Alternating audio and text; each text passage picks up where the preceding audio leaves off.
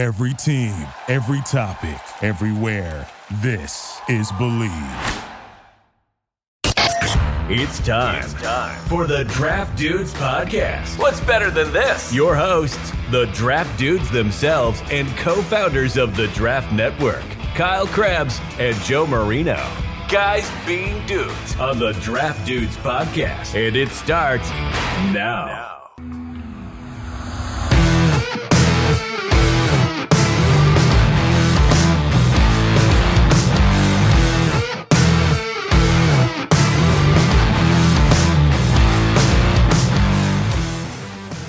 What's better than this?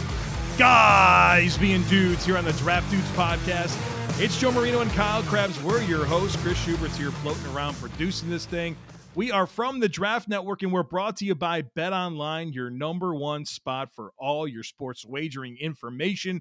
They've got all the sports that you can imagine on a very easy-to-navigate website. You can check it on your desktop or your mobile device. They have contests, live scores, in-game betting, giveaways all season long. So check them out, and we got a deal for you. You sign up today, you'll get a 50% welcome bonus on your first deposit when you use our promo code BELIEVE. That's BLEAV. It's BetOnline, and it's where the game starts. Kyle, happy National More Good Today Day. It's a day that is observed to encourage kindness and generosity. Happy Draft Dudes successfully get the show off the ground day today to you, which I was not sure we were going to be able to accomplish there for a little while, but we made it. We're here. We're going to do more good today on Draft Dudes. Legitimately thought that I was going to have to do the intro for the show. Like, it was almost going to be the rare Chris does It was the what's bad. better than this. That's how bad the intro got. The haters are furious. Off the rails. We pulled it off. We're here. We're into the show. So, Joe, why is that your new thing? You've been saying that a lot lately when we talk The about haters something are like, man, furious? you're like, the always- haters are... No. You always have to manufacture doubt, right?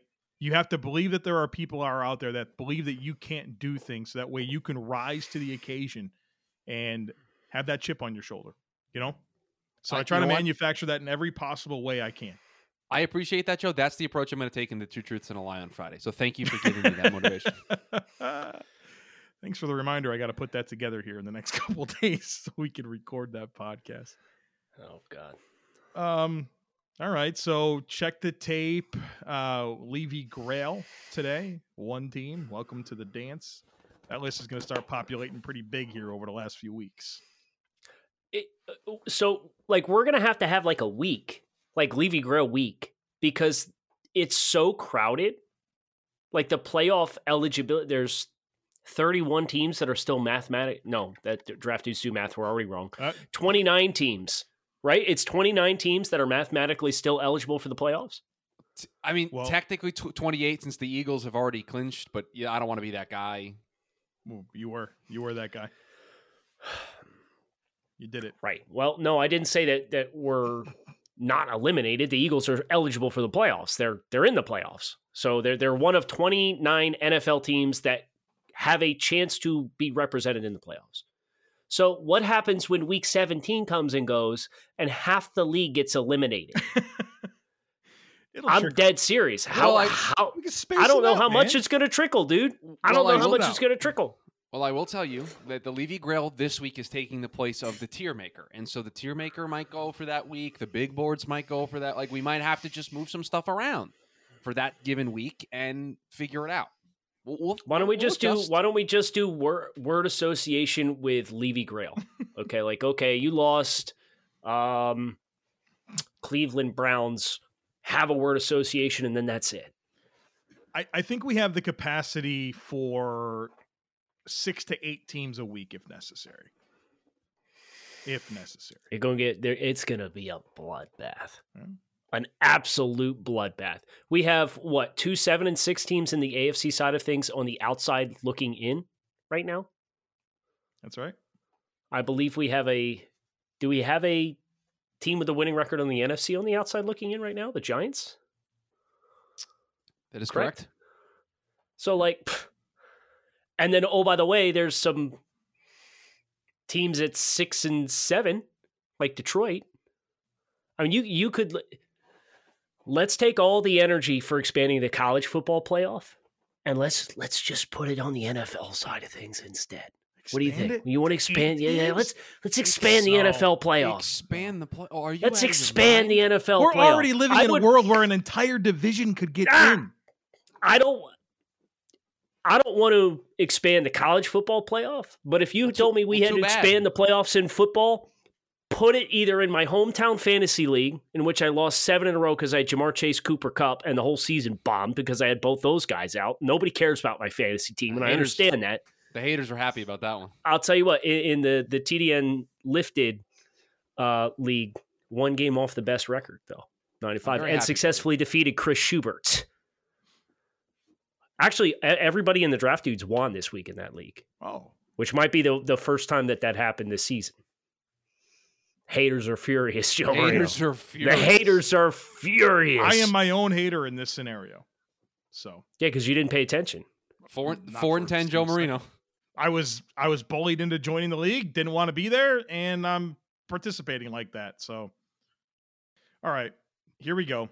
Super disappointing to hear that you feel that way, though. By the way, did you see? No one cares about your fantasy team, so we'll do the segment here. Did you guys just see the trade that just happened in that league? Are you going to make me check right now, Chris? I need you to check because I think you're going to have the same reaction that I did, and it's going to make you just shake your head, and it might make you throw your phone. Am I going to see red? Is it a 2024 2 for Russell Wilson? That's the trade. In a super flex 2 QB league? We're just out here just giving up draft capital for Russell Wilson. Oh, my goodness gracious. 2 years down the road? Yeah, 2 years from now.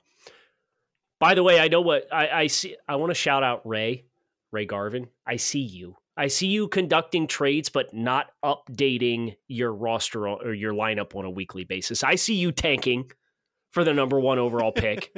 I see you losing 8 straight. Job well done. Accepted a trade 5 days ago. I played him this week. He didn't update his lineup. Just totally nefarious behavior. We need the competition committee to open an investigation. Yeah. Open it up on me and take away my first round pick. Just like find a new a new governor to run the team in the league, right? God. Like it's a shame that you don't want to play with fantasy football with your friends, but I don't want to play any fantasy football. All right, can we check some tape? Yeah, let's check some tape. All right, Kyle, I feel like I go first every week. How about you do that thing? Which Notre Dame top prospect would you like to talk about? The tight end. Chris, you get a vote as well. The tight ends, please. Okay, so you would like to talk about Notre Dame tight end Michael Mayer. That's what you'd like to talk about. Yeah. So the way that we've been strategizing, doing our film study and final reports is as we get Senior Bowl acceptances and Shrine acceptances and underclassmen declarations, we've kind of been putting them on a list. Well, I don't know if you guys know this or not, but my region for the first 4 weeks of us doing this has been absolutely buns for the quality of the players that I am regionally responsible for that are getting locked in to the draft via the events or declarations. So bless the Irish for having Mayer declare and Foskey take a Senior Bowl acceptance within 24 hours of each other because I said, I can watch not early day 3 prospects and do write-ups. I can actually do some guys that are close to the top of the draft. So I greedily did them both and completely exhausted my quality players that I get to watch as we do this process. But both very interesting players, and we've elected to talk about Michael Mayer. So Michael Mayer is every bit worth the hype that you hear as far as I am concerned. Now, I don't know that he's going to test as well as even TJ Hawkinson tested, never mind what Kyle Pitts tested at the tight end position. So you kind of have this positional value, athletic upside. He graded out as an 85 for me on the nose, which is a first round grade for a player. And I know Mayer has been floating around in all of our TDO 100 updates as a top, what would you say, Joe, is a safe top 8 player? 8 to 12, I think, is probably pretty fair. So I think he's been ranked in that range for us. I think because we know he's safe. We know he's a high floor player. We know he's going to translate to the pro level very well. There's not a lot of questions about his resume or his transition.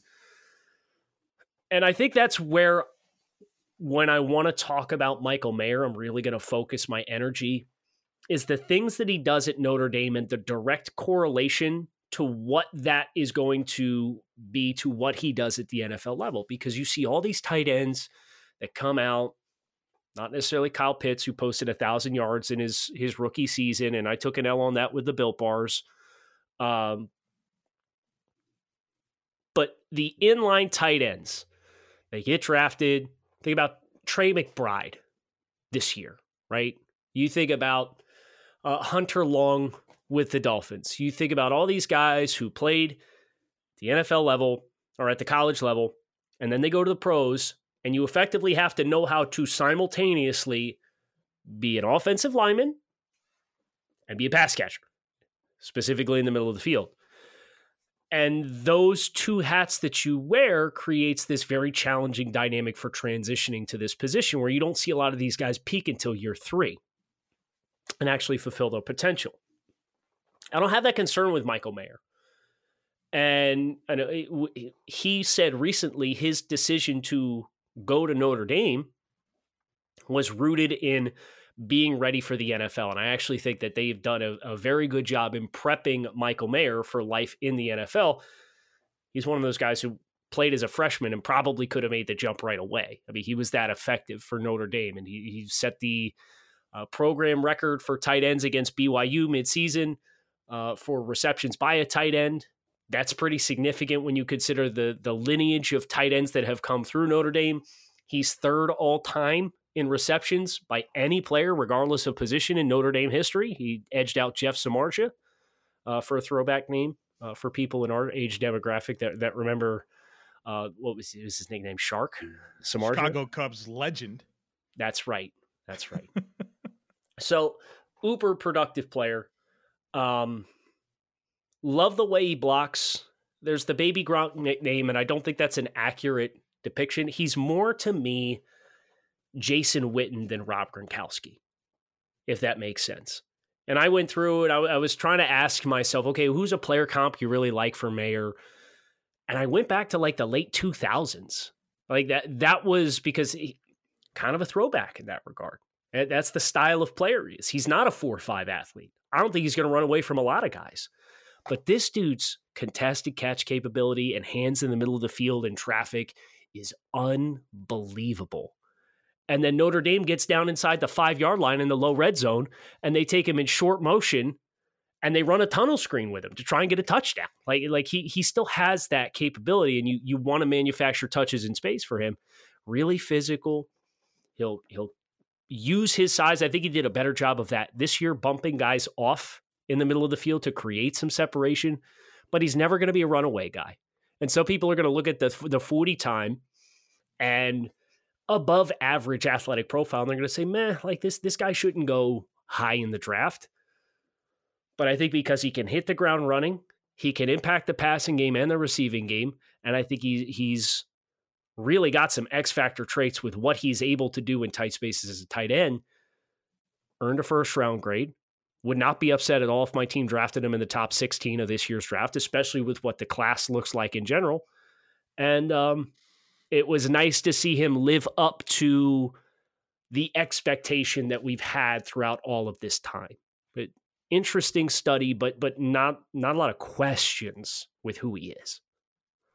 Yeah, I think that's a good way to put it. I haven't done the deep dive on Michael Mayer, but I did this summer, and I kept track of him this year. And he's a super likable football player. I think high floor is a good way to put it. There's something about the way that he competes and plays the game that I think anybody would appreciate and say, yeah, I'd love to have that guy in my team. And so I don't really have any debate or questions about the skill set. What I'd love to get into you with get into here with you, Kyle, is the valuation piece of it, because this is where I think it's going to be hard for a lot of people. And I want to start by acknowledging that I think the NFL has done a bad job historically drafting tight ends. Look at the best ones right now. Travis Kelce, 3rd round pick. George Kittle, 5th round pick. You mentioned Jason Witten. Was he a 3? A lot of guys. So. There's a discrepancy between like the best tight ends historically and how they're acquired. I know Greg Olsen a 1st round pick? I need to know that right now. I believe he was. Yeah, he was 31. Overall. 31. Oh, 31. Yeah, I got my numbers mixed up. But the point here, do you remember when Greg Olsen had consecutive receiving yard 1,000-yard seasons, and it was like the first time ever a tight end did that, and like Travis Kelce now is like 9 in a row. The point that I want to make here, Kyle, is what about Michael Mayer makes him different than from a valuation perspective? I'll just toss out some names, and I know that these aren't all going to be fair, but just tie it all together. Pat Freiermuth, Cole Kmet to an extent. Why was Hayden Hurst the 25th pick in the draft, but good tight ends like Mark Andrews and Dallas Goedert were 49 and 86. Like, how do you do this, man? How could you make me feel good about the valuation component here? Well, I think some of those names got a guy like Pat Freiermuth, right? He didn't touch the production that you have with Michael Mayer. Now, Freiermuth was a 3-year player at Penn State, put up 92 receptions for 185 yards. If you're a tight end prospect in college football and you catch 100 balls, you had an awesome resume from a production standpoint. Right. Mayer's got 180. So I think the volume and the workload that he received, and I understand some of that ties back to the system, and production is not a predictor necessarily for NFL success. I understand that. But as I look at a lot of those names and I look at the offenses that they run, what was Penn State? Well, Penn State is kind of this college spread option type, got a quarterback that runs around like a chicken with his head cut off, right?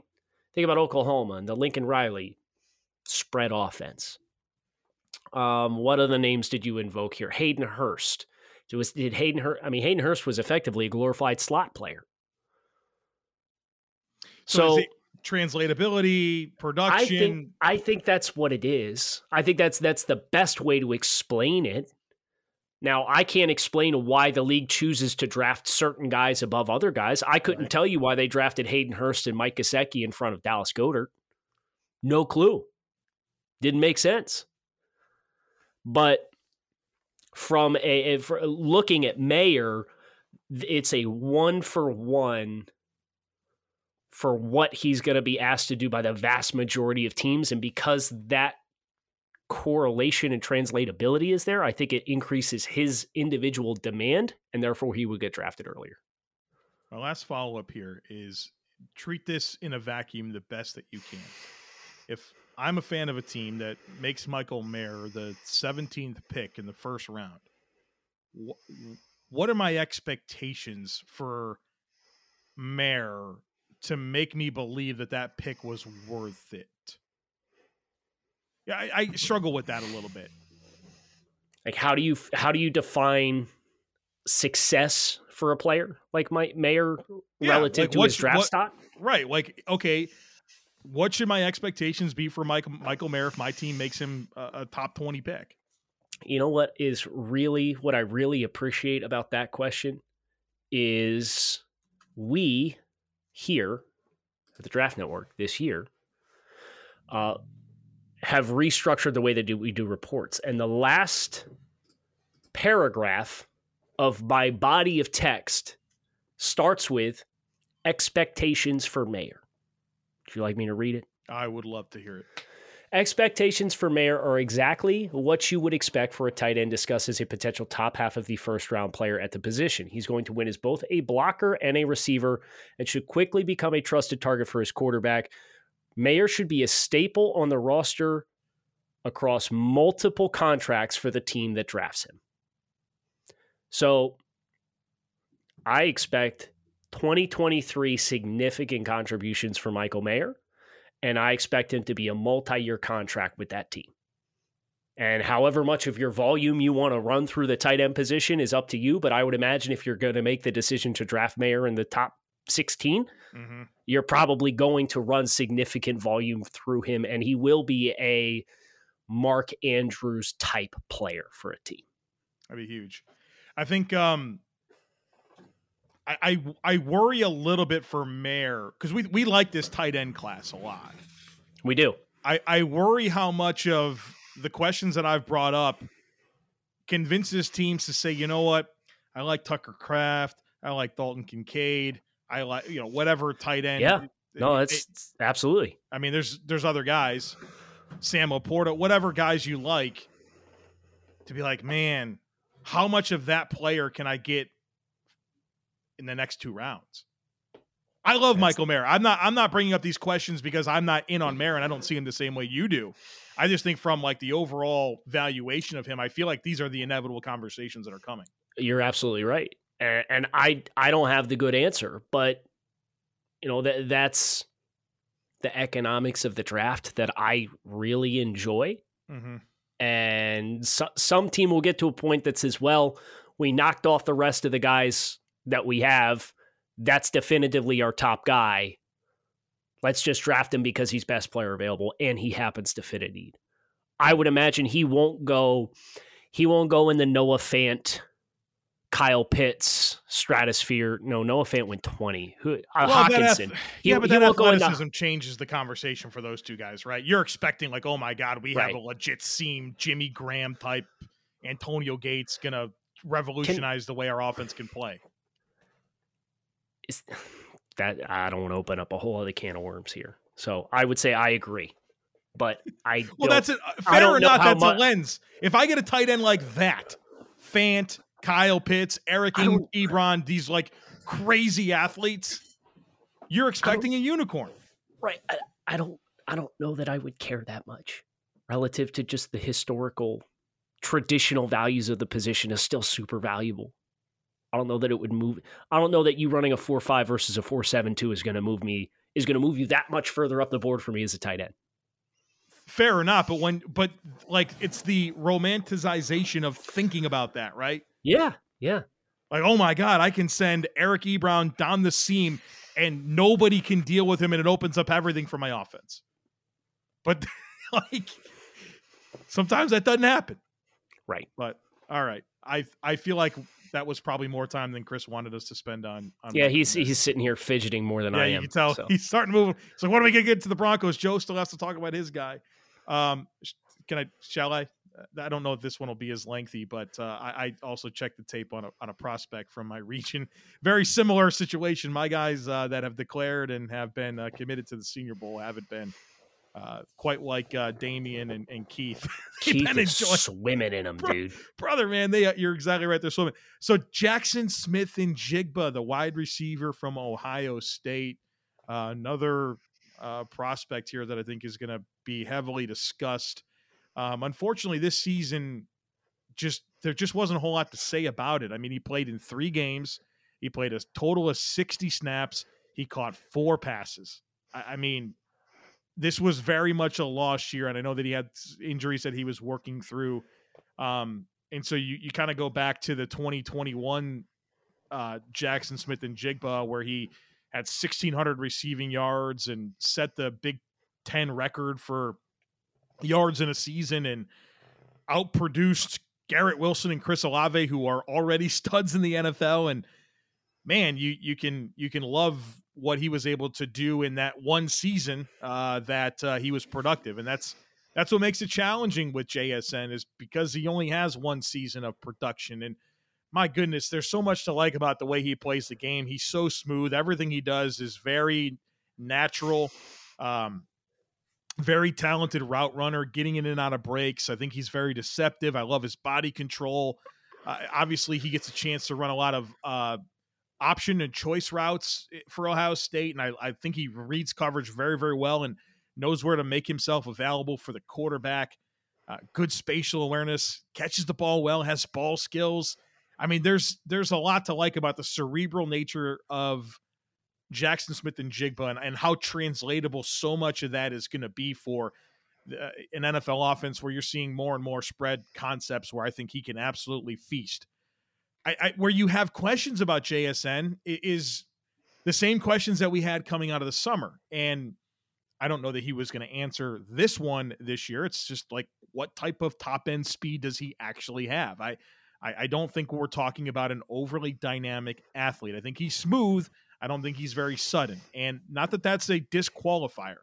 I said this on our staff meeting yesterday when we talked about JSN, but if you took a list of the 15 or 20 fastest 40-yard dash times at the NFL Scouting Combine among wide receivers, you're not going to see a list of the 20 best receivers in NFL history. You're going to see a lot of guys that didn't do a thing in the league, right? So it's not having elite speed isn't a qualifier that you're going to be an amazing wide receiver.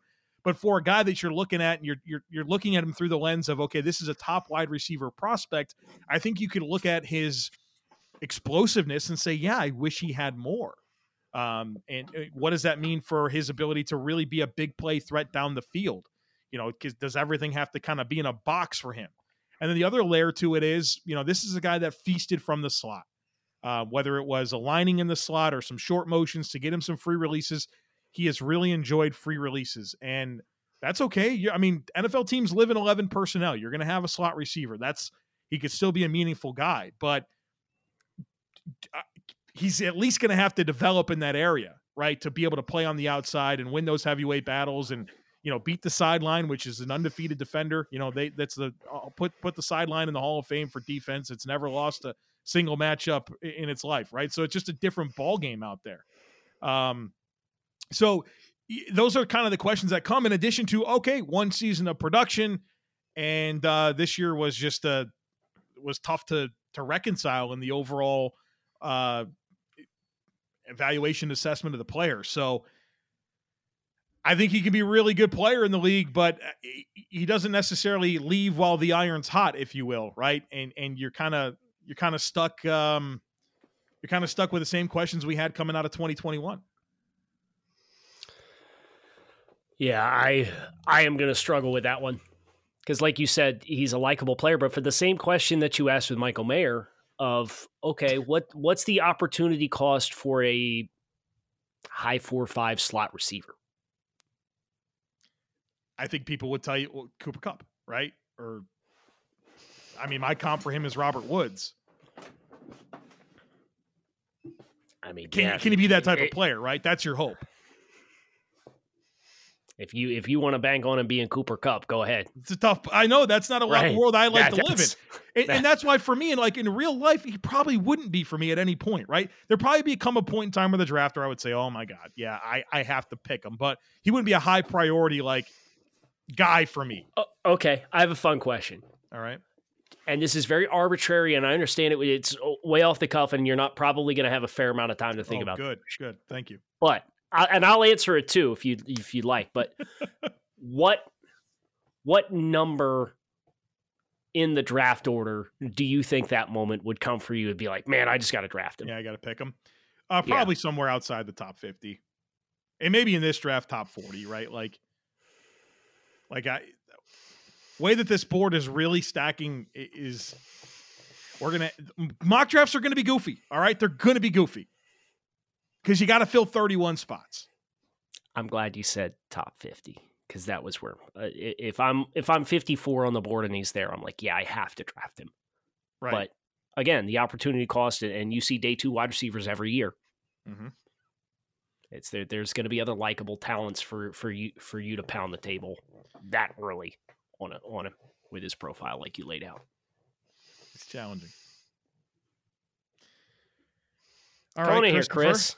What do you got, man? I have an announcement for everybody before we get to the Levy Grail for the Denver Broncos. And the beautiful part about this announcement is the two gentlemen on the show don't know about the announcement yet. They will have no clue what you're going to say. That's the best part about what we do here. Yeah.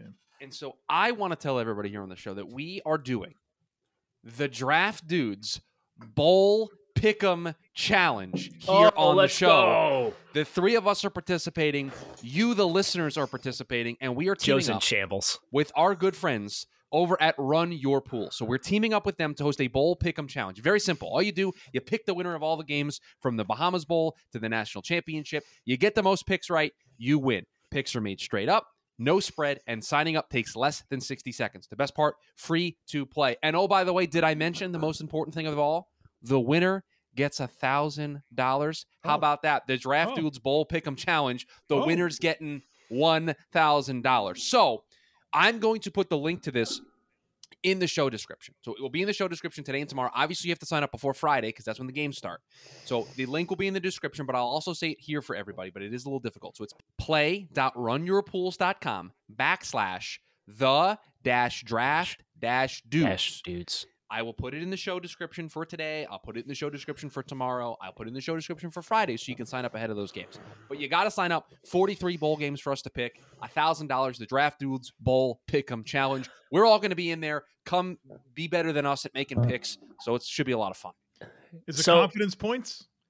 Or is it just winners? Just pick them. Just pick them, baby. Oh. Okay, I like that. That's a bummer because I have historically done very well when we do this every year with the confidence points. But if you're going to tell me that there's $1,000 cash prize that somebody is going to get, we're going to give it the old college try. Well, I mean, we can't win. Hold on. You didn't say that. We're not. It's our Kyle's soul. out here trying to win the prize. Come on, man. What do you do? I'm going to get my wife to sign up. Okay. Jeez. I'll be keeping. That's really going to get everyone in there, Kyle. I'm going to be keeping an eye on the signups now. My daughter and my dog might sign up too. I don't know. So that link will be in the description below for everybody to sign up in the show description, and I'll post it in the Discord. I'll post it everywhere so that people can see it. But there you go. That was my announcement. Very exciting. Chris, you're also up to set the table here for us as well. For Levy Grail, Denver Broncos. Yeah. Welcome to the Levy Grail. Welcome. From an anonymous European writer in the 14th century. Fight on, my men. Come, my men. I am hurt, but I am not slain. I am not slain. I'll lay me down Lay me down in the wild. See, I can't even do this with you doing that nonsense that nobody wants. The worst part is I was going to join in if you kept going. I can't, shut up for a second, damn it. Fight on, my men. I am hurt, but I am not slain. I'll lay me down and bleed a while, and then I'll rise and fight again. Welcome to the Levy Grail. Denver Broncos, you are eliminated from the postseason. Okay, so the rules of the game are as such. You can't say anything negative, right? So this has to be all positivity. Spreading. See, it's do better day today. Is that correct? Make good day today. Yeah, it's make good day. We're gonna make good with the Denver Broncos situation. So I think the first thing that I have to start with is you have some pretty significant defensive talent at your disposal. You tell me Denver Broncos, it's the first thing that stands out to me. And I think the areas in which Denver really could stand to improve are historically low value positions, which I think gives you a greater opportunity to effectively address those needs because it's not going to be as hard to find a reasonable market investment to make at linebacker, right? It's interior defensive line. I think getting more depth there will be good for them as well. So those are spots that it should be easy to find quality options to fulfill your biggest upgrade opportunities on that side of the ball. That's a good thing. And then you have a lot of key cornerstones. You have some exciting young players like Pat Surtain II, like Baron Browning and his emergence that he has. Nick Bonito looks like he's going to be a successful player. Randy Gregory's under contract. Justin Simmons is one of the best safeties in the league. So you start doing the math. What you need a strong safety. You need a replacement for Jaxon at safety. You need some more dynamic linebacker play to help you play the Travis Kelce's of the world, and probably some more bodies to have a rotation on the interior defensive line. You can get that done this season, and this defense can be every bit as good as it was this year and then some.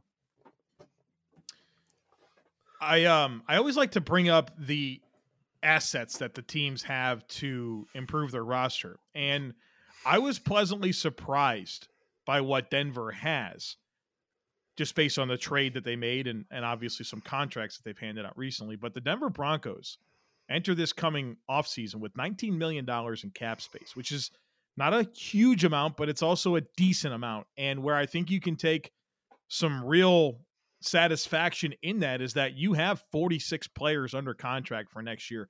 That's the second most in the league. And so you're not like sitting here in scramble mode to fill out a roster. You're in pretty good shape where you can really just focus on building and adding to what you already have in place. And Kyle already went through and mentioned a lot of the talent that they have.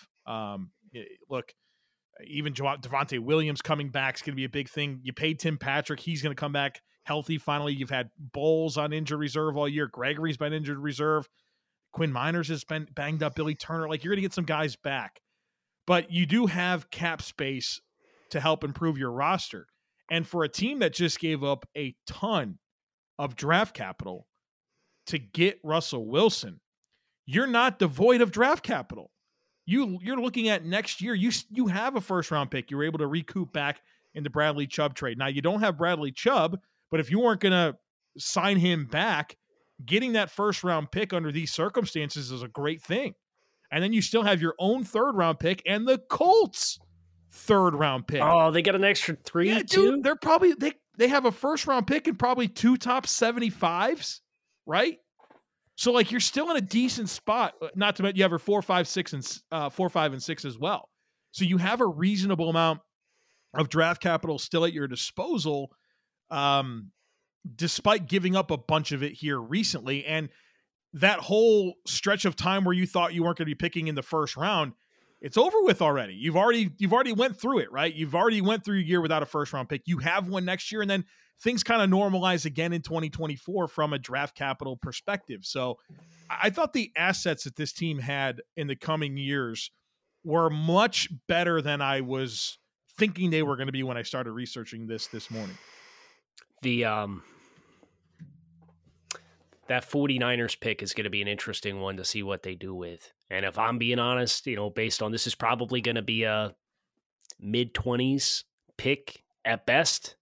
And maybe they lose in the wild card round depending on what happens at quarterback. But you think about the teams that are going to be in the wild card round as the wild card teams versus San Francisco. We're expecting that they will beat the Seahawks and win that division. They've created a little bit of separation there. They'll have a home playoff game. They'll probably go to the divisional round. There might even be another neat opportunity there to trade out of that pick and give yourself even more capital to have flexibility with moving forward too. So I think that's a very exciting opportunity, although I'm sure everybody in the 20s is probably going to be interested in trading out just based on what we look at with this year's mock drafts and stuff and the valuations of players, but there's still time for the dust to settle there and there'll be guys that emerge. So I think that's a great point. And then, Chris, yes? Well, I wanted to add my thoughts here. Go ahead. I had something. And I do not mean this as a troll. I mean this statement very seriously. I know some people are going to think I'm trolling when I say this, but I mean this very seriously. It cannot get any worse than it was this season from a coaching and quarterback perspective combined. You hit rock bottom in that regard, from coaching malpractice, from poor decision-making, from poor quarterback play, just the combination of those two things. I cannot see a realm of possibility where it gets worse than that going into next season. So if you are looking for positives, that's probably the worst it's going to be. Well, and one of the things that I had written down, Chris, to kind of build off of what you said there, was I have written down in my notes, opportunity to assess, right? You've been through this year, and whether or not you retain Coach Hackett or not, or you've had your ownership now in place where you can look at all of this and pull some levers that you've had the opportunity to intelligently pull or not pull. And I think that's going to be helpful for them to have that perspective going into this next offseason. How about if you're stacking talent and you're Denver? You have to compete against Justin Herbert offensively, and you have to compete against Patrick Mahomes offensively, right? That's the strength of your roster, too. Mm-hmm. Good point. Well, you think about the Chiefs, they are a middle-of-the-road defense. The Chargers have a lot of talent. They haven't necessarily been able to piece that together this year consistently. I know they've been banged up, but the fact that you look at that AFC West and your strengths measure and match the strengths of your division, I think is another talking point that probably gets glossed over. But as the Broncos try to strategize where to go from here, it makes you feel good about your chances of doing that successfully and contending in the West next year. Yeah, I love that talking point. I didn't consider that one at all. And I think where I would kind of expand on that is just like, not to be redundant with what you already said, but like, what are they, 3-10? Like, it's a terrible record, but you're not a 3-10 talent, right? That's got to feel good. You're not the Texans. You're not the Bears, the teams we've already done. Like, you're so far ahead of those teams. Good thing those listeners are listening because they got bodied. They got it last week because they just caught a body. Their Levy Grails are done, right? We can be negative about them again. Right, so. You had your 10 minutes. Well, that's the thing, man, is they got dudes. They got some players, man, and they're going to get healthy, and it's not a situation where you need everything. And they have enough resources to right the ship. You're going to be more familiar with your operation and what Russell Wilson can be for you, and obviously you'll be able to make that decision as head coach. So the Broncos are 0-1, 1-1, 1-2, 2-2, 2-3, 2-4, 3-4, 3-5, 3-6, 3-7, 3-8 in one-score games. So you talk about law of averages, regression or progression to the mean. The Broncos next year are going to be a very obvious leap forward candidate just based off of the math of being -5 in one-score games this year. This is your new thing. Your one-score games has become a Kyle Krabs staple. Yeah, it's like living off turnovers, right? It's sustainability. It's law of averages says you're not going to not get the bounces of the ball 75% of the time. Listen, I get it. The Bills were 5-0 in one-score games in 2020. Last year they were 1-6. I think this year they're 5-3. So I get it. So there you have it. Broncos, Levy Grail in the books. Kyle Krabs, Joe Marino, Chris Schubert. Thanks to our friends over at BetOnline for their continued support of the show. Chris, remind everybody again the college football bowl pick'em. Where can everybody find that? play.runyourpool.com/the-draft-dudes. There you have it. Hope you guys had a great time with us today. Come on back. See us again tomorrow. And thanks for listening. Thanks for being here for another episode of the Draft Dudes Podcast. Be sure to subscribe so you don't miss the next episode. While you are at it, help the dudes out by leaving a rating and review. Want more? Head over to www.thedraftnetwork.com or follow us at The Draft Network on Twitter, Instagram, and YouTube. Thank you for listening to Believe. You can show support to your host by subscribing to the show and giving us a 5-star rating on your preferred platform. Check us out at Believe.com and search for BLEAV on YouTube.